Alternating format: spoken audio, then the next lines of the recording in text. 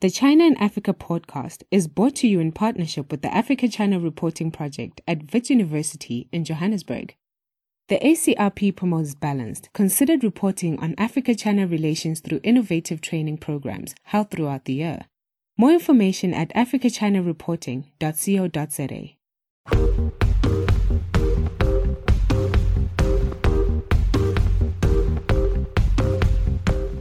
Hello and welcome to another edition of the China in Africa podcast. I'm Eric Olander, and as always, I'm joined by Cobus van Staden, a senior China-Africa researcher at the South African Institute of International Affairs in Johannesburg, South Africa. A very good afternoon to you, Cobus. Good afternoon. Cobus, we're going to end our three-part post-FOCAC series today in talking about the Chinese perspective. Now, if you recall, over the past 2 weeks, we've had Luke Pady on, who gave us a more international view. Last week, we had a really lively discussion with Kenyan economist Nsetse Were on the Kenyan view of what came out of FOCAC. And today we're going to go to China. And what's interesting about all three of the different perspectives, over the past 3 weeks, the reactions that have emerged from FOCAC, reactions to the $60 billion financial assistance package, has been that it's been, for the most part, universally negative. Aside from the official state media coming out of certain African governments and the official state media coming out of China and elites on both sides, they're happy. But nobody else seems happy with what's come out of FOCAC. And I find that to be very, very interesting, in part because in previous FOCACs and in previous years, when China was announcing that it had a $20 billion and then a $60 billion financial assistance package, that was always greeted with jubilation, like, oh my gosh, look at what China's doing to help develop Africa. This time, not at all. And, you know, what's also spread, and this is where I'd like to get your feedback, is this fear in Africa, legitimate, I might add, that the $60 billion of money that is coming down the pike for the next 3 years is just going to make Africa's indebtedness situation far more severe and far more chronic. And over the past 2 weeks, we've seen now a spread of these rumors, and they do seem to be rumors. It started in Zambia, where there was a rumor that China was going to take over the state-run electric company because Zambia was going to default on its debt to China. Then this week, it moved to Ghana, where the rumors spread that China was going to take over the country's DTT spectrum, so that's digital broadcasting spectrum. That was going to be handed over to StarTimes. That, too, was rebutted and refuted by the Ministry of Commerce. But all of this is anchored in this fear that the debt levels in Africa are now unsustainably high, in part because of the loan activity coming from China and all this money coming out of FOCAC. So nervousness, anxiety, and I got to be honest with you, Cobus, I called you FOCAC. I got to be honest with you. That's on my mind. I was not expecting this level of anxiety. I was expecting more excitement in some sense in terms of the ability to continue to build the infrastructure. But at the same time, I do understand where people are coming from in terms of this. And it does boil down to, in one sense, that the Chinese are not explaining themselves and what their agenda is, if in fact they are as benevolent as they say they are, which we still, for the most part, don't really know. Yeah, I mean, that I think is definitely one big problem. I think that there's a breakdown in communication about what this financing will mean, how it breaks down, what it's going to be used for. And that comes from the Chinese government, but it's not being helped by African governments, who I think should also be better at explaining the kind of deals that they made to their populations. And I think that is the bigger problem, that there's also a breakdown in trust between African populations and African leaders. So African leader can make a deal and then announce the deal with great jubilation and then not be believed, because there is this ingrained idea that leaders are in it only for themselves and that they will make some kind of deal and then leave Africa with bad debt afterwards. So I think it's a testament of where we are worldwide in terms of a kind of a lack of trust and general economic anxiety, but also I think it points to some problems within African politics as well. It's interesting, Cobus, that you bring up that point, because in the Zambian case, critics are saying that's exactly what the problem is, that President Edgar Lungu is not transparent enough in the country's debts. Now, right now, Zambian's public debt stands at about $10.6 billion. But apparently there are suspicions that, in fact, it's grown in recent months and the government is actually hiding the true amount. And people are referring to what happened in Mozambique back in 2016 when they were forced to admit that they, in fact, had $2 billion of secret debt. So this lack of transparency on the African side is only made worse by some of the lack of transparency on the Chinese side. And again, as you pointed out, in these days that we live in where people do not trust establishment, governments, news, rumors, and social media kind of make for a very, very toxic environment. Now, what's so very interesting about this is that the critics in Africa of the FOCAC loans may be surprised to learn that they will find a lot of allies in their criticism in China.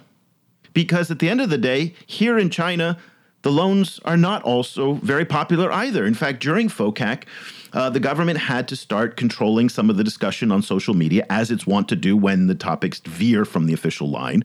And people here were not pleased at all. There's this sense now that China is not in a position to be loaning out tens of billions of dollars or even granting aid. And one of the things that's so interesting is that the Chinese government does not actually explain to its own people what it's doing very well. So it creates a lot of anxiety here. And there's this sense in this country that there are at least 100 million people who are in dire chronic poverty. And this has been a priority for Xi Jinping to address. And it is something that is very, very well known. Most Chinese people, even well-to-do Chinese people, still do not think of their country as a developed country, even though when you come to the East Coast in cities like Shanghai, where I'm at, it's more advanced than many Southern European countries. But for the most part, people still think of China as a developing country. So the idea that China is spending tens of billions of dollars in places like Africa does not go down well with a large segment of the population. So this is why we wanted to get a perspective from Beijing and from China to better understand at least some of the thinking. This is a country that is far too large to have any one person consolidate the thinking, just like Africa is too large to have any one person represent a billion people. But we want to get a snapshot of at least what one perspective is. And so we're thrilled to have back on the program Kai Xue, who, for those of you who've listened to our program over the years, he's been a guest a couple of times on the show. Kai Xue is an attorney based in Beijing. He's written on China's outbound investments in places like Africa and India and many other parts of the world. He's had columns published in The Guardian, on The Diplomat, and most recently on CGTN, China's state-run TV news broadcaster. So Kai Xue, a very good evening to you. Thank you so much for staying up late to join us. Good evening, guys. Thank you for having me on again. It's wonderful to have you on, and it's going to be very interesting to get your take on this because I think it's fair to say that over the years, you are a critic of China's engagement in Africa on financial terms. You and I have had a number of discussions on LinkedIn about this, where you don't think that China should be spending the money that it's spending in Africa, in part because it doesn't get the return on investment that it does in other parts of the world. And so I'd like to get your take in terms of how you understand the moment that we're in, the reaction that has come down both in China and in other parts of the world to the FOCAC announcement of $60 billion and the rest of China's plan for Africa. Well, I guess the first question to approach all of this is to try to digest what has happened in the last FOCAC and what the new cycle will mean in terms of the direction of engagement compared to previous cycles. And you've already started with that question before on another show of whether China-Africa has peaked. And to give my take on that, it's a multifaceted answer.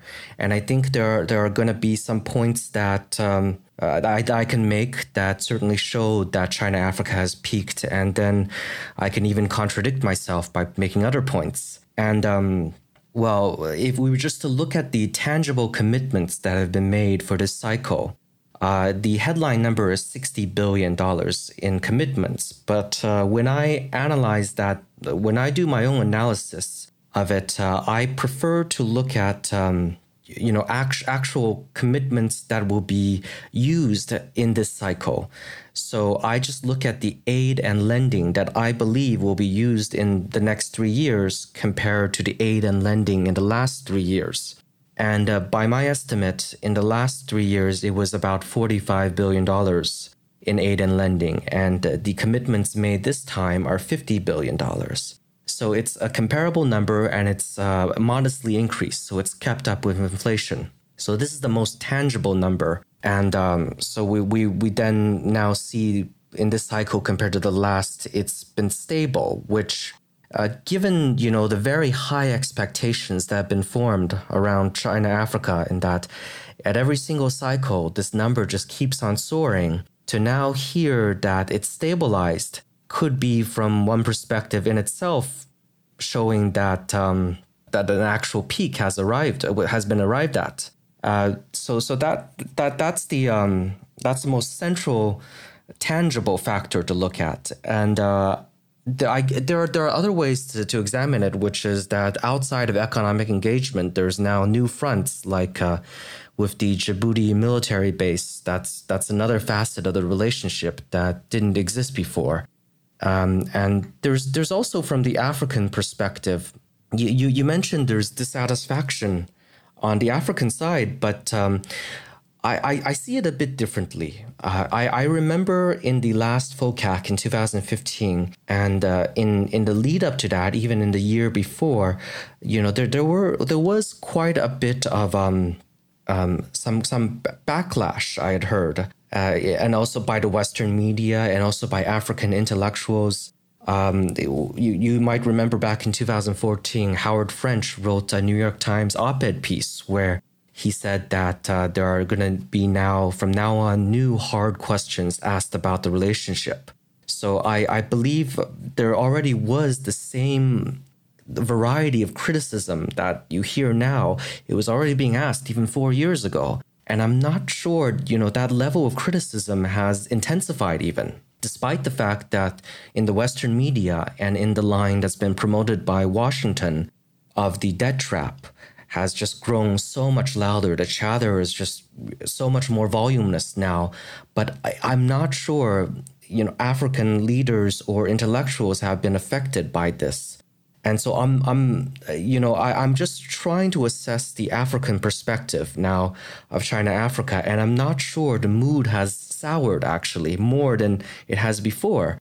And so when you take this all together, I would just come to the conclusion that the level of economic engagement is still fairly robust, but it's just not growing. And one critical factor that I haven't seen, and that I speculated at the start of the decade when I wrote an opinion column called, is China-Africa bound to peak? I had predicted that maybe there would be some turbulence in the African perspective towards engagement of China. And if that mood changes, that would be really when things peak, because without that optimism, it would feel like the relationship has crashed into a wall. But because the mood is still upbeat, I believe, and there's still a large amount of transactions that are going to happen, I'll give a more nuanced answer to that, returning to that question of whether China-Africa has peaked, to just say things are now still robust, but they're just not growing. In terms of the reaction to the loan or the financing package announced this time at FOCAC in China, do you feel that there was we saw more, or maybe the West picked up a few more protests or more criticism about this package than last time, and of course it's very difficult to see, to gauge exactly what's going on within China from the outside. But do you have the feeling that the general Chinese population are they a bit more dismayed about the size of the financing package this time because economic conditions are generally more hazardous, or don't you really see that kind of change?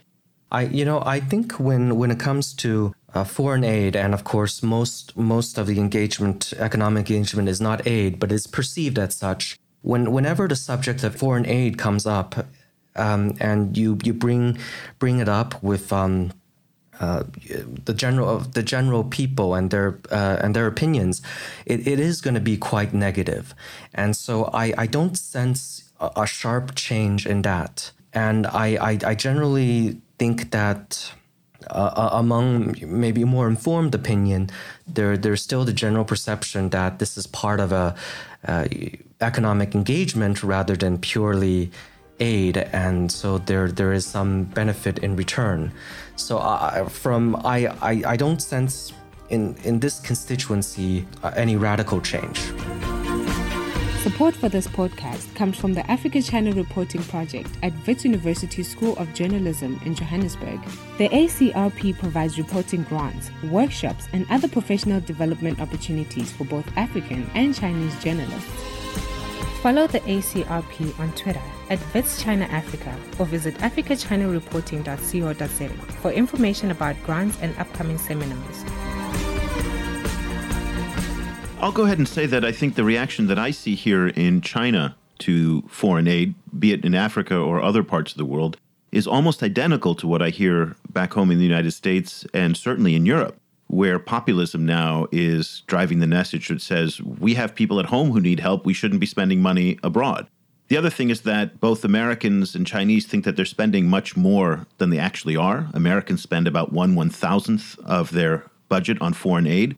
The Chinese don't always understand that of the $60 billion that you pointed out, a lot of it is in the form of loans. So they're not actually giving away $60 billion. They're making money. It's a profit engine for a lot of state banks and state-owned enterprises and construction companies.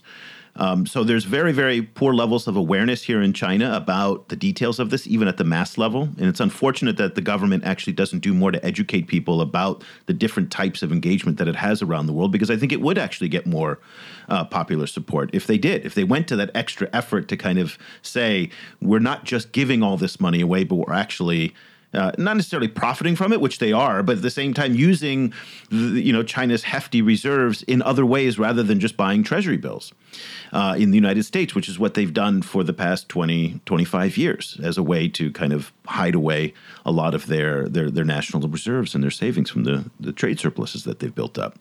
Kai-Shui, I want to get your take on one point that may have changed now in the past 3 or 4 weeks. When FOCAC ended in early September, the trade dispute, trade war, trade skirmish, however you want to call it, with the United States had not intensified to where it is today. Now we're on the precipice of real, we're going into no man's land right now, where we don't know how this is going to end. There are tariffs now on almost everything coming out of China into the United States, and the Chinese are reciprocating, and everybody's now considering how do we move up to DEFCON 2 and finding other ways that are non-trade related to start punishing others. I guess in some ways this now forces Xi Jinping to start looking at other ways to make up for the loss in the relationship that he's having with the United States, and potentially looking to places like Africa and South Asia and other parts of the developing world to make up for the $500 billion in trade. Does this change the equation in your view of what Africa means to Xi Jinping and to the Chinese government, given the fact that they are now encountering so many headwinds with the United States? Well, the engagement of Africa, one of the principal interests behind it, and maybe the least understood, is that it is geopolitical in nature. There is this strategic interest in engagement of Africa, and whenever there's the difficulty, tumult with the United States, then becomes clearer that needing strategic allies across the world is more important. In terms of using African markets to offset the loss of exports to U.S., that's hard. It's hard to see because Africa accounts for about 4% of exports, and it's hard to imagine that Africa could purchase more. So it's hard for me to see how just to be clear, I wasn't suggesting that Africa would make up for the United States. What I was suggesting was the fact that China now is going to have to turn to its other trading partners, including Africa, in order to make up for what it's going to lose with the United States. So in that case, Africa may not have been as important, but that 4% now is actually much more important than it was a month ago. Well, I think, this might be it's not the angle under consideration when it comes to geopolitical conflict, making up for sales. Perhaps, just to identify what exactly is the interest here.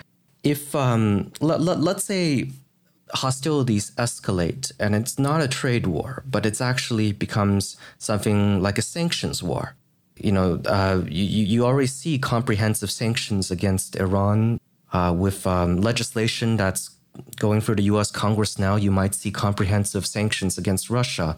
So it is part of the playbook that with deteriorating relations, it would get to sanctions even. And if U.S. were to impose sanctions against China that were comprehensive, it would mean that oil or minerals couldn't be shipped from U.S.-owned companies or allies of the U.S. And if there were such a crisis, then you can really realize how important it is to have allies or neutral players all across the world that would continue shipping. In that sense, geopolitics is very important to the engagement. Kai-Shue, I wonder if we could go back to an earlier comment that Eric actually mentioned about some of your writing, where you pointed out that Chinese investments in Africa generally don't have the kind of return on investment that would be would encourage them, or that one would want to see. I wonder if you could unpack that a little bit. And is that true for investments across the board, or are you particularly talking about infrastructure investment? So if we were to look at each segment of engagement, so there's aid, there's lending, there's investment, and then there's trade. So if we were just to talk about the largest component of all, which is lending, and almost all of that goes to infrastructure lending, by return on investment, I mean the possibility that there will be a higher rate of default. And I don't have the numbers, so I'm not sure that Africa, compared to the rest of the developing world where loans are advanced for infrastructure, will have higher rates of default. But it is, Africa will be on the risky side because the long-term economic prospects are based on the world price of minerals and oil, and those haven't returned into good shape. And if we look at investments, specifically state-backed investments, so what I mean are when you hear of the commitments to investment in Africa, especially in the 2015 FOCAC, where, for instance, $5 billion was increased, the China-Africa Development Fund was increased by $5 billion. For that kind of investment, I don't have any general verdict on whether it's better or worse than other state-backed investment. And in fact, it might actually be better than other parts of the world because, Africa has not doesn't have the developed market. And so there might not be as many competitors. So for instance, if the CAD fund, which is wants to invest alongside in, say, an airline in Africa, there might not be as many competitors, and so it would be quite profitable. I mean, it's not simply just the return on investment that alone can't be used to assess whether this is a good allocation of resources.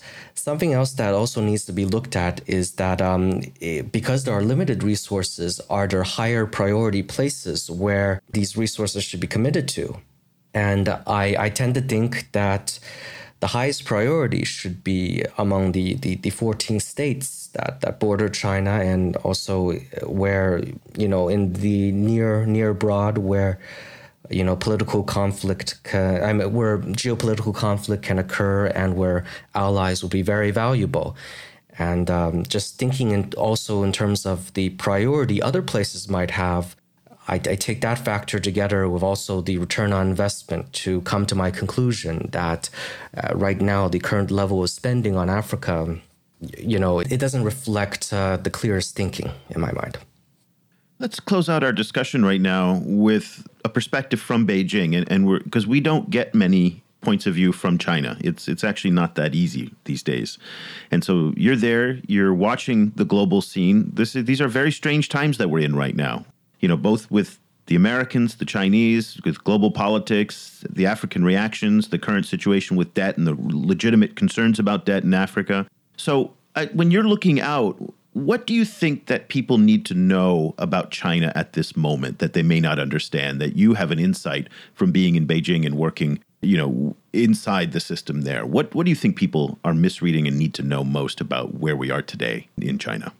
Overall, probably something that's very different from my perspective from what is in the mainstream Western media is my own level of optimism about the development of the economy, and especially over the long term. So although, there's much talk about a slowdown or maybe even a banking implosion that's across the corner, just right around the corner, I don't deny that an event like that wouldn't be a possibility. But my perspective and my base assumption is that over the next 15 to 20 years, what is going to happen is a conversion from the transformation right now from a middle income country to an entry-level first world country. And so there's going to be very sweeping changes on the world stage because of that transformation. Maybe the economy will grow by 6 times in 20 plus years. So I in those most general terms of how to just contrast me with my own opinions with mainstream Western columnists is just a long-term super optimism. Super optimism. Cobus, we do not end our shows very often on such an optimistic note. And I honestly did not expect that today was going to be the day of all days and topics that we were going to end on an optimistic note. But Kai-Xue, you have done it. So thank you so much for making me feel better about the world. Odd that that's how it came from. But guys, if you want to follow Kai-Xue, he is very, very active on LinkedIn, getting into tussles with none other than Ian Bremmer on a regular basis. I think Ian Bremmer must be number one on your hit list. But if you follow Ian Bremmer's LinkedIn page, you'll see Kai-Xue piping in quite regularly. You can also find his latest article his latest column that he wrote. It's on CGTN, which again is the state-run broadcaster in China. Mutual benefit, Chinese construction contractors and African farmers. Kai-Xue is one of the sharpest young voices in China on foreign affairs and China's international relations, particularly with the global south. And so I highly encourage you to follow what he's reading and writing these days. Kai-Xue, once again, thank you so much for staying up late to join us. We really appreciate it, and we're looking forward to speaking with you again very soon. I always enjoy our discussions.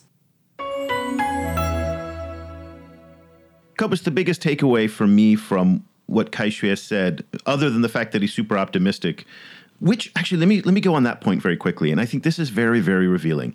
He said he was super optimistic about the economy in the next 15 to 20 years. And that reveals, I think, some of the differences in how people here in China think and the rest of the world, where they're thinking in terms of decades. Whereas we Americans think in terms of quarters. Oftentimes in Africa, it's very immediate, what's here today. And long-term thinking is difficult for both Africans, Americans, and to some extent even Europeans. So to hear him say 15 to 20 years, that was insightful.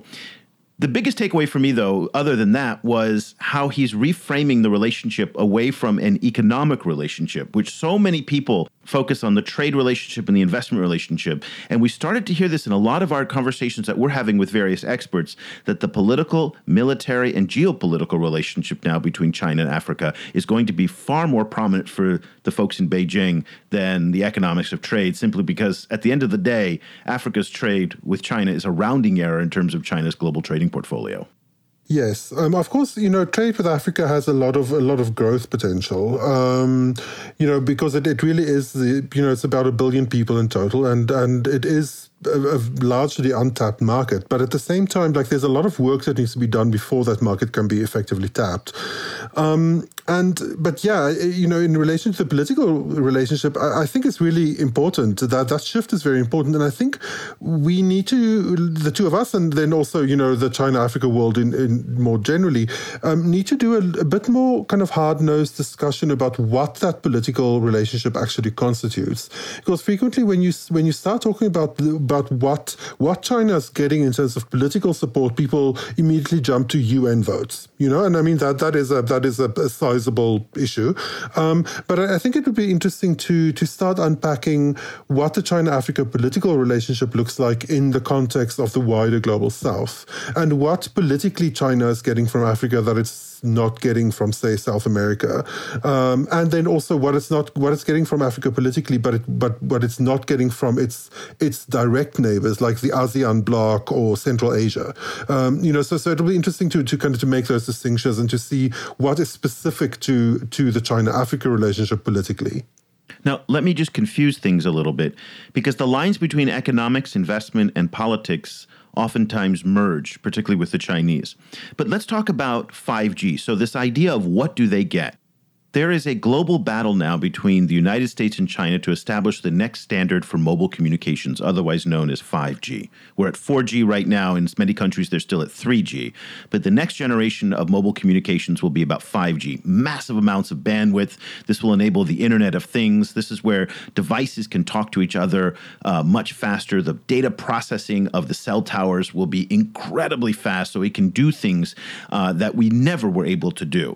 And the war between the United States and China over standards, that is the same thing that we had in other periods of hegemony. So whether it's the plugs, the electric plugs that go into the British standard or the American standard, whether it is the type of sails that the British fleet used during their empire, whether it was the currency, the language, standards are a battlefield. And because whoever can establish the standard for 5G will win the right for hundreds and hundreds of billions of dollars. So most recently, the United States, Australia, and India have banned companies like Huawei now from engaging their 5G standards in their markets out of security concerns. So I can see, for example, Africa being one of the areas where Chinese telcos, ZTE, Huawei, will be able to make inroads. And that will have both economic benefits for China, but also geopolitical benefits as well, as it will try to control the next generation of technology standards that the rest of the world will have to then abide by. So that's one of those areas that makes it very, very confusing to understand where the geopolitics begin and the economics end. Yeah, that's a fantastic point. And we definitely need to focus on that issue specifically and unpack it in more detail. And of course, with it comes the other issue of the minerals that underlie all of these technologies and the fact that Africa has so many of them in large deposits compared to the rest of the world. So and it's another field where politics and trade overlap. And it's interesting you bring that up, because in the context of the U.S.-China trade dispute, one area that I think is going to come down to is rare earths, which China controls about 80 to 85% of the world's rare earths, but also now the minerals like tantalum and coltan that go into electric cars. And China's been buying up mines for decades now, or at least a decade, in the Democratic Republic of Congo, and is now probably the major player in those minerals. And will it use its market power now to choke off the United States from those minerals and its EV industry? That's going to be very, very interesting to watch, that it has these leverage in these strategic minerals. If the trade dispute intensifies, will it start to leverage those positions? Those are topics that we're going to try and find people in the coming weeks and months to look at, to see what are the implications of the U.S.-China trade dispute on Africa, because at the end of the day, Africa might have a very, very important role to play in that. So that'll do it for this edition of the show. We'll be back again next week with another episode. Every week, Cobus and I are here. In the meantime, we'd like to invite you to sign up for our newsletter. Just go to our webpage at ChinaAfricaProject.com. It's a little bit messy right now. We're fixing the pictures, but there's an easy way to sign up for our newsletter. It comes out every Monday, and it's got a curated list of the top 5 or 6 stories. And also, for those of you who are interested, we have a new About page. And now, normally that's not something that people announce and that get very excited about. But Cobus and I had a little bit of a squabble on Twitter recently, and people were asking us about our funding. Not between the two of us, not between the two of us, with other people who were asking about our funding. These are legitimate questions. We don't mind. We have absolutely nothing to hide. And so we decided, after this little squabble on Twitter, where apparently it wasn't clear who we are, and it's been clear for the past 8 years since we've been doing this show, but things change. And so we've updated our About page with who we are, where we work, what we do, where our money comes from, who our partners are, anything you want to know. And we really just want to put out there, we're 100% transparent in everything that we do. So if our About page at ChinaAfricaProject.com/about does not answer your questions, you can email me directly at eric@ChinaAfricaProject.com. The only thing I ask is that you come with a civil approach and polite. These are good discussions to have. We're open and transparent, but when you come aggressively at us, it's not as much fun. But we will still take the high road and be polite nonetheless. But I did want to kind of put that out there that if you are interested in learning anything about us, feel free to ask. Go to our About page and you can check it out. So that'll do it for this edition of the China in Africa podcast. For Cobus Van Staden, I'm Eric Olander. Thank you so much for listening. The discussion continues online. Head over to facebook.com/China Africa Project to share your thoughts on today's show. The guys are also on Twitter, where you can find Cobus at Stadinsky or Eric at E. Olander. And be sure to sign up for the weekly China in Africa email newsletter by going to www.ChinaAfricaProject.com.